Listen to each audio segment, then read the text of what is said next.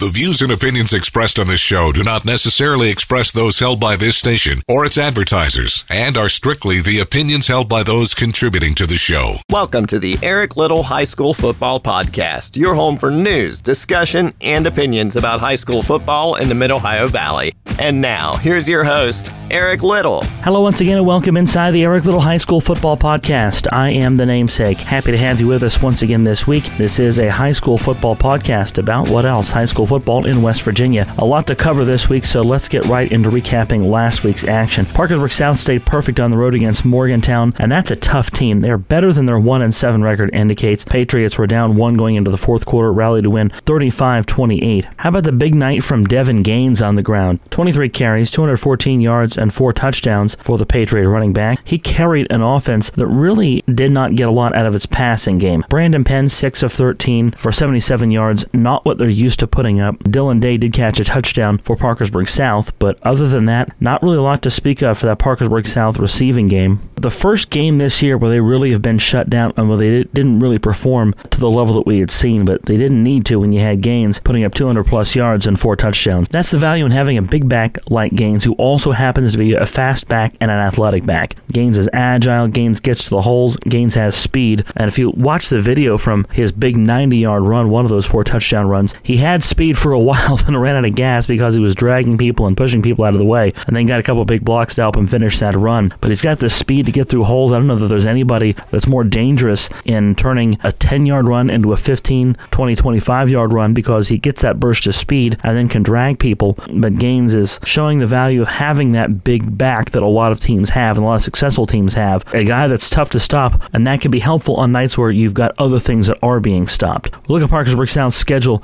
going home, though. The Patriots will have 2 of the last 3 games at the Erickson All Sports facility, but they got a Greenbrier East team that comes in at 5-2. Then they go to Wheeling Park, and they've got one of the better quarterbacks in the state in Alex Dunleavy, and then they'll host PHS, and anything can happen in that game. So they're 7-0 right now, but the road to perfection is not going to be an easy one for Parkersburg South as we wind on in this season. So they've got their work cut out for them. No slouch games, which I think is probably a good thing. It bodes well for them and their ability to stay focused. But at the same time, that also increases the chances that you're going to have that stumbling block somewhere. On a night where maybe you don't have your best game and somebody else does, you can get picked off. And those are 3 very worthy, very willing candidates and very possible candidates to pick South off and in that perfect season. So we'll see how that plays out over the next few weeks. PHS prevailed in a game that they needed to win. They won a must-win game. They defeated Hurricane 42-28. The connection of Bryson Singer to Braden Mason hooked up 3 times for touchdown passes. We really have not seen that a lot this year. Mason got a touchdown grab last week, and then this past week, 3 catches. All told, Mason had 6 grabs for 157 yards. So if those two can find that chemistry, find that connection, that could go along with a newly healthy Anthony Craig in the running game. This, I've said it all year long, this is a PHS team that impresses me more each week than they did the week before, and that's the same here. I don't know that I've said it that way, but that's what's true. They get better. They continue to get better. Williamstown rallied from an early hole in their win against Tyler Consolidated. Tyler Consolidated got the first score late in the first quarter. Williamstown answered quickly. These 2 teams were tied at 16 midway through the second quarter before Williamstown shifted things into a higher gear. But still, this is the second straight week where Williamstown was challenged. Last week, it was Warren that took a lead into the fourth quarter against Williamstown, and now it's Tyler Consolidated that's batting around the Yellow Jackets. And there's been no bones about the fact that they've had some injuries. They're down Jarrett Frazier, a guy that they expected to rely on. Ty Moore carrying a good bit more of the mail than he expected to, albeit doing a really good job of doing it. Moore with another monster game, 5 touchdowns, 288 yards on 29 carries rushing the football. Mind you, he's maybe the second or third option even from what they expected to have this time last year. There's Donathan Taylor, who's now playing at Parkersburg South and had an interception last week, by the way, in his first game of the Patriots. He's not there. Frazier's hurt, so Moore has stepped up and really carried the load for that team. But still, because of the fact that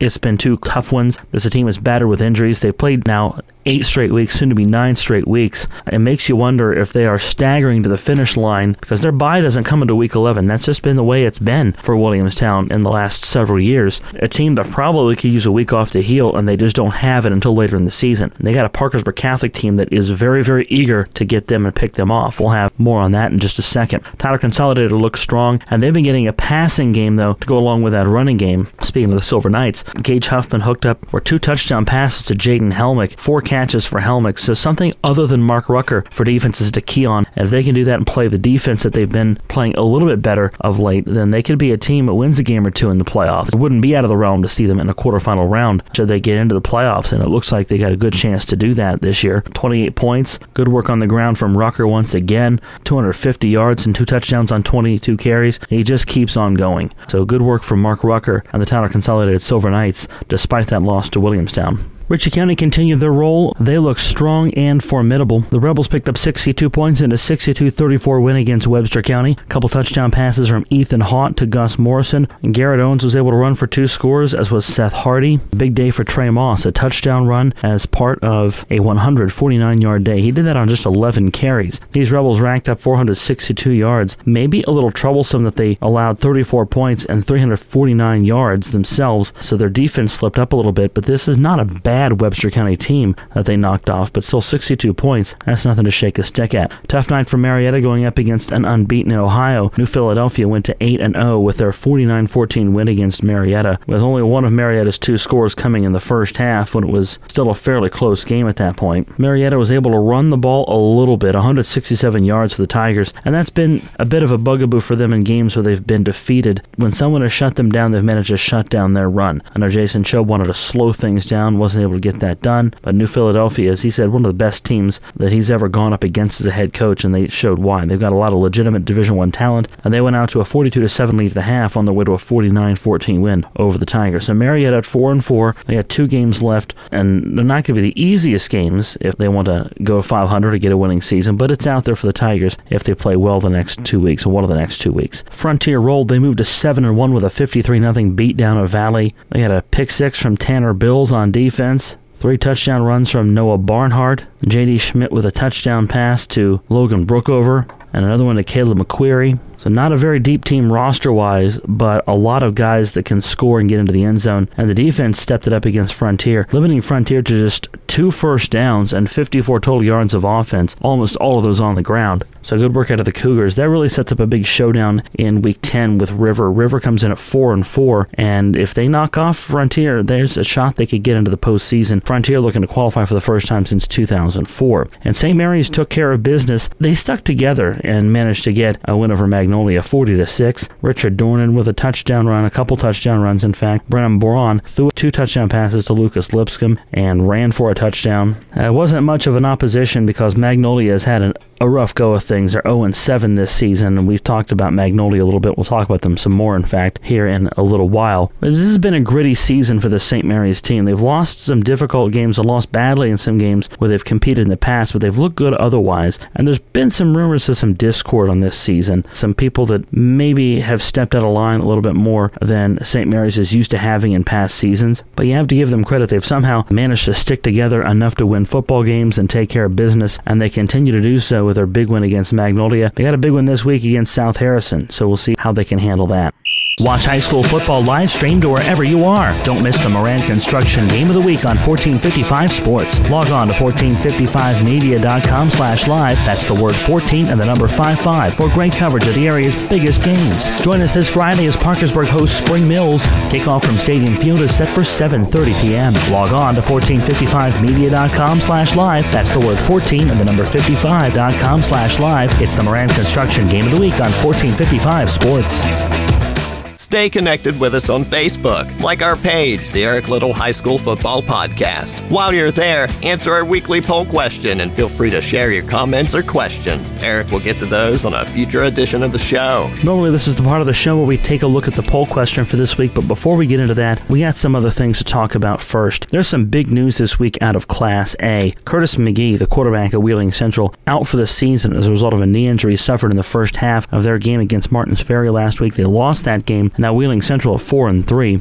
That a lot of people think opens the door in Class A for other teams to step in. With McGee there and Central expected to do well with McGee, a lot of people had penciled Central in to one of those 2 spots on Wheeling Island at the end of the season. I don't know that that was a premature thing to do, barring injury, but now that the injury has happened, it certainly does seem to bring things back into question a little bit more than maybe they were in August. Season started, we saw Wheeling Central easily handle Williamstown. Now, that's a good Williamstown team that's managed to reel off 7 straight wins since then. then, and hold every opponent to less than 100 yards rushing in that time. So for Wheeling Central, it's time to regroup around somebody new, and Mike Young, now with 7 games down, has 3 games to get his team ready and where they need to be going into the playoffs. They can win, and they can make it to the state championship and win a state championship from any seed. They just got to get into the top 16. It doesn't faze them to not play home games. They played a home game last year in the first round at Brooke High School, so 2 weeks of the playoffs last year, Bishop Schmidt Field wasn't available because of something Wheeling Jesuit was hosting. I want to say it was an NCAA volleyball tournament.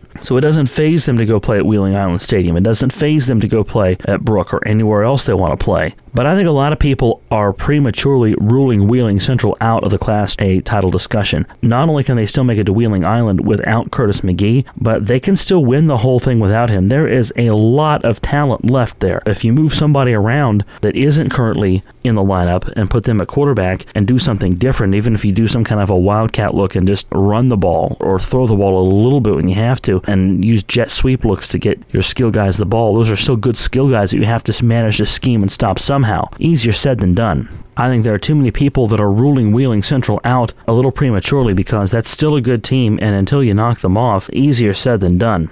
I really like the tweet that Tyler Consolidated's Mark Rucker put out. He quote tweeted a Coalfields and Company tweet about how they'd heard rumors that McGee was out for the year. This is before McGee had tweeted himself that he was out for the season. Their tweet ended, Maroon Knights are still very talented, but Class A just got way more open, if all is true, which it is true. We have the confirmation now, and they are right. But one of the things that I liked is Tyler Consolidated's Mark Rucker tweeted, sad thing that's bugging me is some people are going to read this and be talking about it tomorrow like it's great news. One big family in high school football. This is never good news. It could happen to anyone. Prayers up. And I think that's a really classy sentiment out of Mark Rucker because there are probably a lot of people that are going to get way too excited and way too jovial about the fact that a young man's high school football career is over because of a knee injury. There's somebody that's hurt out of this, and regardless of whose team they're on, this is still a young person that's got a recovery ahead of him. And on behalf of this show, I certainly wish the best for Curtis McGee and hope that things work out. He's already committed to play at Brown. I hope everything goes well with that, and he's able to do the things that he wants to do. You don't get the interest of Brown unless you're a pretty smart guy. So that's there for him, and that's definitely something that he'll look to preserve and he'll look to do his best with. So certainly I wish my best for Curtis McGee, and it's really cool to see Mark Rucker do that too, because Tyler Consolidated went up against Wheeling Central in the playoffs last year, so those two have competed against one another, and there's probably a good deal of mutual respect there between those two,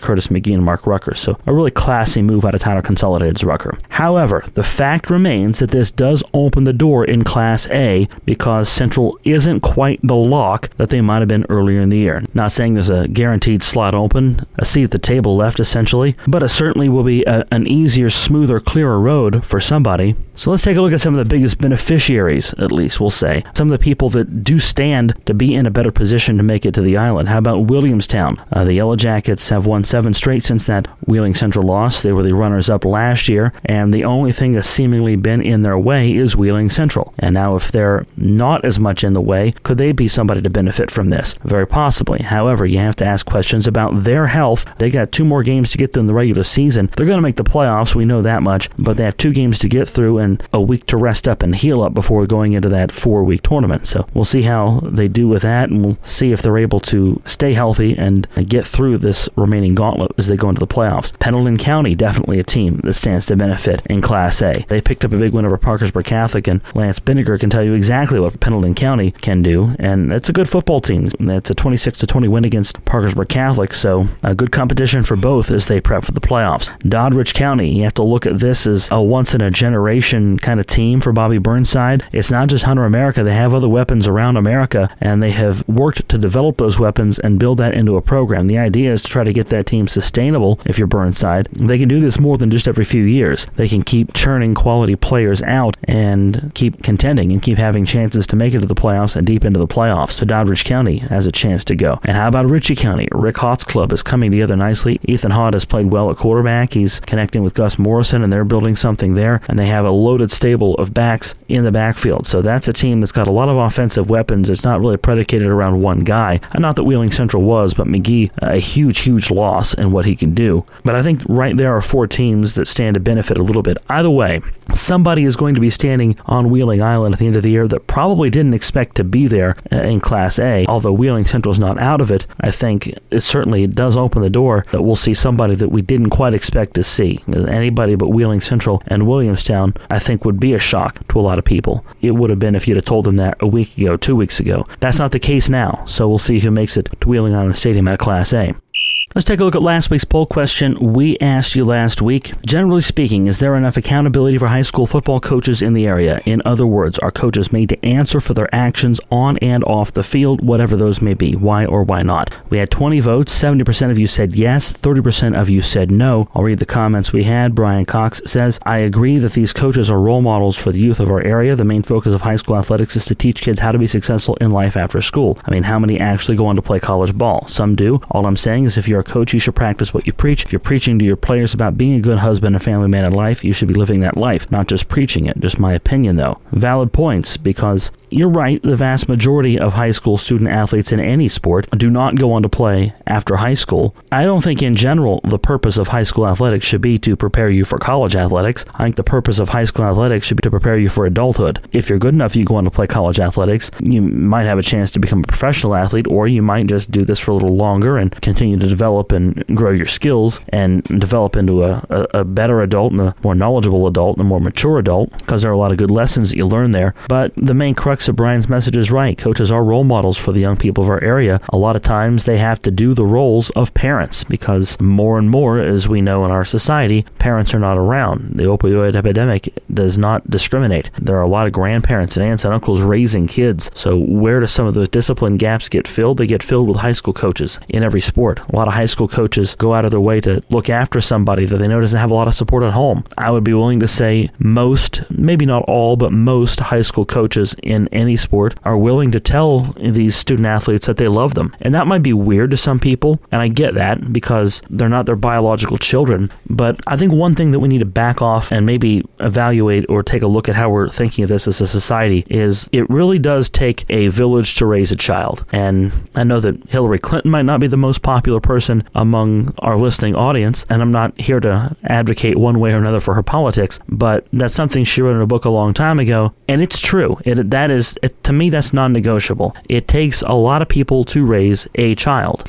And that's not an indicator in any way on anybody's parenting skills as to how many influences there are in a child's life. It's just how blessed your child was to have that many people that cared for your child, that were in your child's corner. I think maybe some good parents get too defensive over the idea that these coaches can be role models, because for a lot of kids, they're closer to parents and closer to parental figures than some of their parents. Or at least they're more mature and they have their crap together in a lot of cases, more than some of these kids' parents. The way I see it, like I said, anybody that is willing to tell your child that they love them, I think is somebody special in your life and special in your child's life. And it's not an indicator of how good or bad you are as a parent. And I think people get caught up too much in their pride and take it as a personal blow or a personal affront when coaches are like that. And it's not the case. Coaches fill those gaps because they have to in a lot of kids. But for about all the kids that they coach, there's a lot of them that do try to be that moral compass, that role model, because let's face it, not every kid has that at home. That's what the coach serves. It's a role that continues to grow and expand, and as it does, I'm sure the scope on that role will expand too. But yeah, I think pretty much every coach would agree with what Brian said about how the focus of high school athletics is to teach kids how to be successful in life after school. You're maturing adults, you're mentoring adults,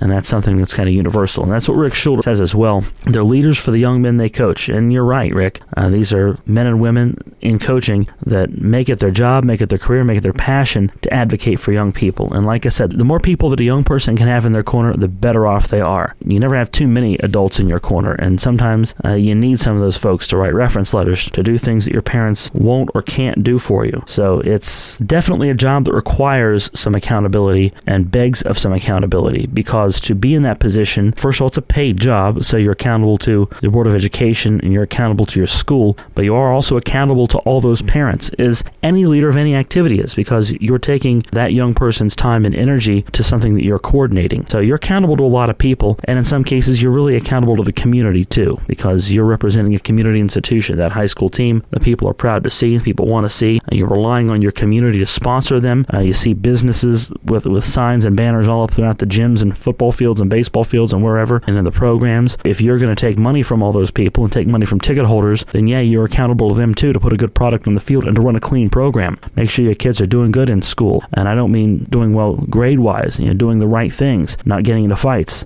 not getting suspended, staying in school, those kind of things. You're responsible for that at some level too. But these coaches devote endless time and energy to their programs, and not all get the respect that they deserve, which is a shame. And I'm looking at a situation like Magnolia. We've hinted around and talked about this a little bit on the air before, and I'm not going to go into all the details over the Magnolia program because I've only heard a little bit of it and from one or two particular sides. But there are issues between Magnolia's head coach, Dave Chapman, and some of the former football parents and former football boosters. A lot of it springs from an incident that happened either last year or the year before. A lot of it springs from incidents that happened a couple years ago. Unfortunately, if you Google Dave Chapman Magnolia, one of the first things that comes up is a WTRF piece about parents who went to the Board of Education about Chapman. And this was a couple years after they won a state championship. So this is not far removed from a state championship. And this something we forget about 0-7 Magnolia is that they've won a state title within this decade with Chapman as the head coach. You talk about someone that does not get the leeway that he deserves. And I'm not going to speak on behalf of all the issues up there. There are a lot of them. There are a lot of different sides to that story. It's too complex and too nuanced to really get into. But there are two big things about that situation that rub me the wrong way that people need to remember. One, Dave Chapman is a Magnolia guy. And in perhaps the most parochial fan base in this area, that somehow gets forgotten. That somehow doesn't count for as much as it should. This is a fan base that you're either with them or you're against them.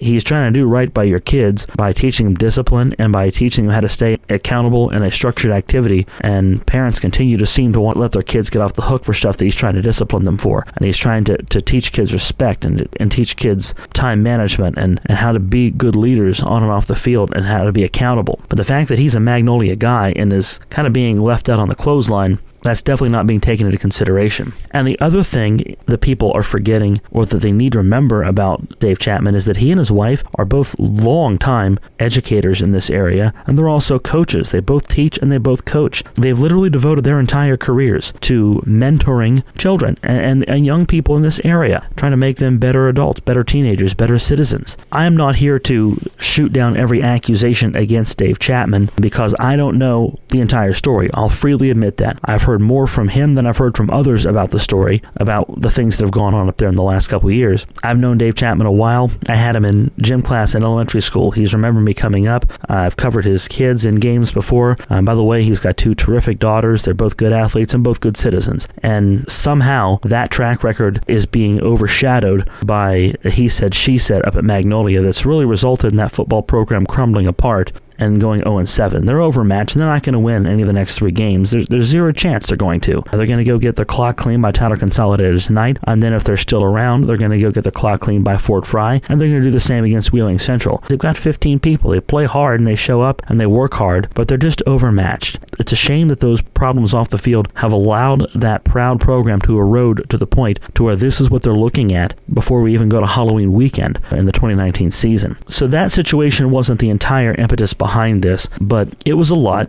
Sometimes coaches get brought into question, but like I said, they're accountable to a lot of people, and by and large, I think they all acknowledge that, and they all realize that they got to be good leaders and good citizens, and that by being good citizens, they can show the next generation how it's done. And I think by and large, these are people that have devoted lives to such endeavors and understand how and why, and they get it. So that was last week's poll question. We got a doozy of a poll question for you this week. We talked a little bit about Wheeling Central a minute ago, and they are the subject of this question. This week's poll, per his Twitter feed, Wheeling Central quarterback Curtis McGee said a knee injury suffered last Friday has prematurely ended his senior season. Based on that news, will Wheeling Central make a return trip to the Super 6? Why or why not? Yes or no? It's just a simple question. We'll see what happens. The poll ends on Monday, so vote on that. Like I said, I don't think you can count him out. I will say this. I'm not sure that I would put a yes down for that, but I also think that Wheeling Central will play games beyond Thanksgiving. That could be the semis. I think they're going to at least be a semifinal team this year. I don't know that I can send them to the Super 6 right now. We'll see how they come out without McGee and how they look, but I definitely think they're going to be a semifinal team this season. So we'll see how that comes to fruition. Let's take a look at our games of the week this week. St. Mary's and South Harrison, I think, is going to be a dogfight. South Harrison is 4-3, St. Mary's is 5-2, and South Harrison has a quality win to their name in Parkersburg Catholic. They fought tough in some other big games too, and a strong finish gets them into the bottom part of the field of 16. So I think there's a lot on the line for them. St. Mary's with 5 wins and a remaining schedule that includes Ravenswood and Tyler Consolidated. All teams that want to get in, I think the Blue Devils are going to need to pick up wins when they can get them, and this one would be one that they would badly like to have. So I think that's going to be a pretty tight game. Parkersburg South and Greenbrier East. This is going to be the biggest home challenge Parkersburg South has faced. They went on the road and faced tough challenges in their last 2 games against Huntington and a Morgantown team that's got a deceptive record. They're better than their record indicates, but Greenbrier East is 5-2, and they're hungry and they're ready to come in and prove that they belong in the playoffs, and they'll have their chance to state their case at Erickson All Sports Facility this Friday. And Williamstown Parkersburg Catholic. Could this be the year the Parkersburg Catholic is able to slip by Williamstown? Even though Parkersburg Catholic is coming in off a loss, they have found something in the use of Jeb Boyce, and they have found the ways to get him involved and to get others involved around him. No longer is the game plan stop Jeb Boyce, you stop the team. It's try to find Jeb and where he's going to be and how you can stop him and how he's going to distribute the ball. It's maybe the most interchangeable offense in the area in terms of how they can use different players in different spots and still get good results. They maximize the talent and the skill that they've got, perhaps better than any team in the area. Between that and the fact that Williamstown's been hurt, I think you have to take a strong look at Catholic. The problem is, it's hard to go against Terry Smith, because if there's anybody in this area that finds a way to get it done, it's Terry Smith and the Williamstown Yellow Jackets. So this may be the year for Parkersburg Catholic, but if it's not, don't be surprised. This is as much of a toss-up as this game's been in a long time. The games of the week on 7 Rangers Radio. Light Rock 93R has St. Mary's and South Harrison. 92.3 WXCR has Tyler Consolidated and Magnolia. And V96.9 has that South Greenbrier East matchup.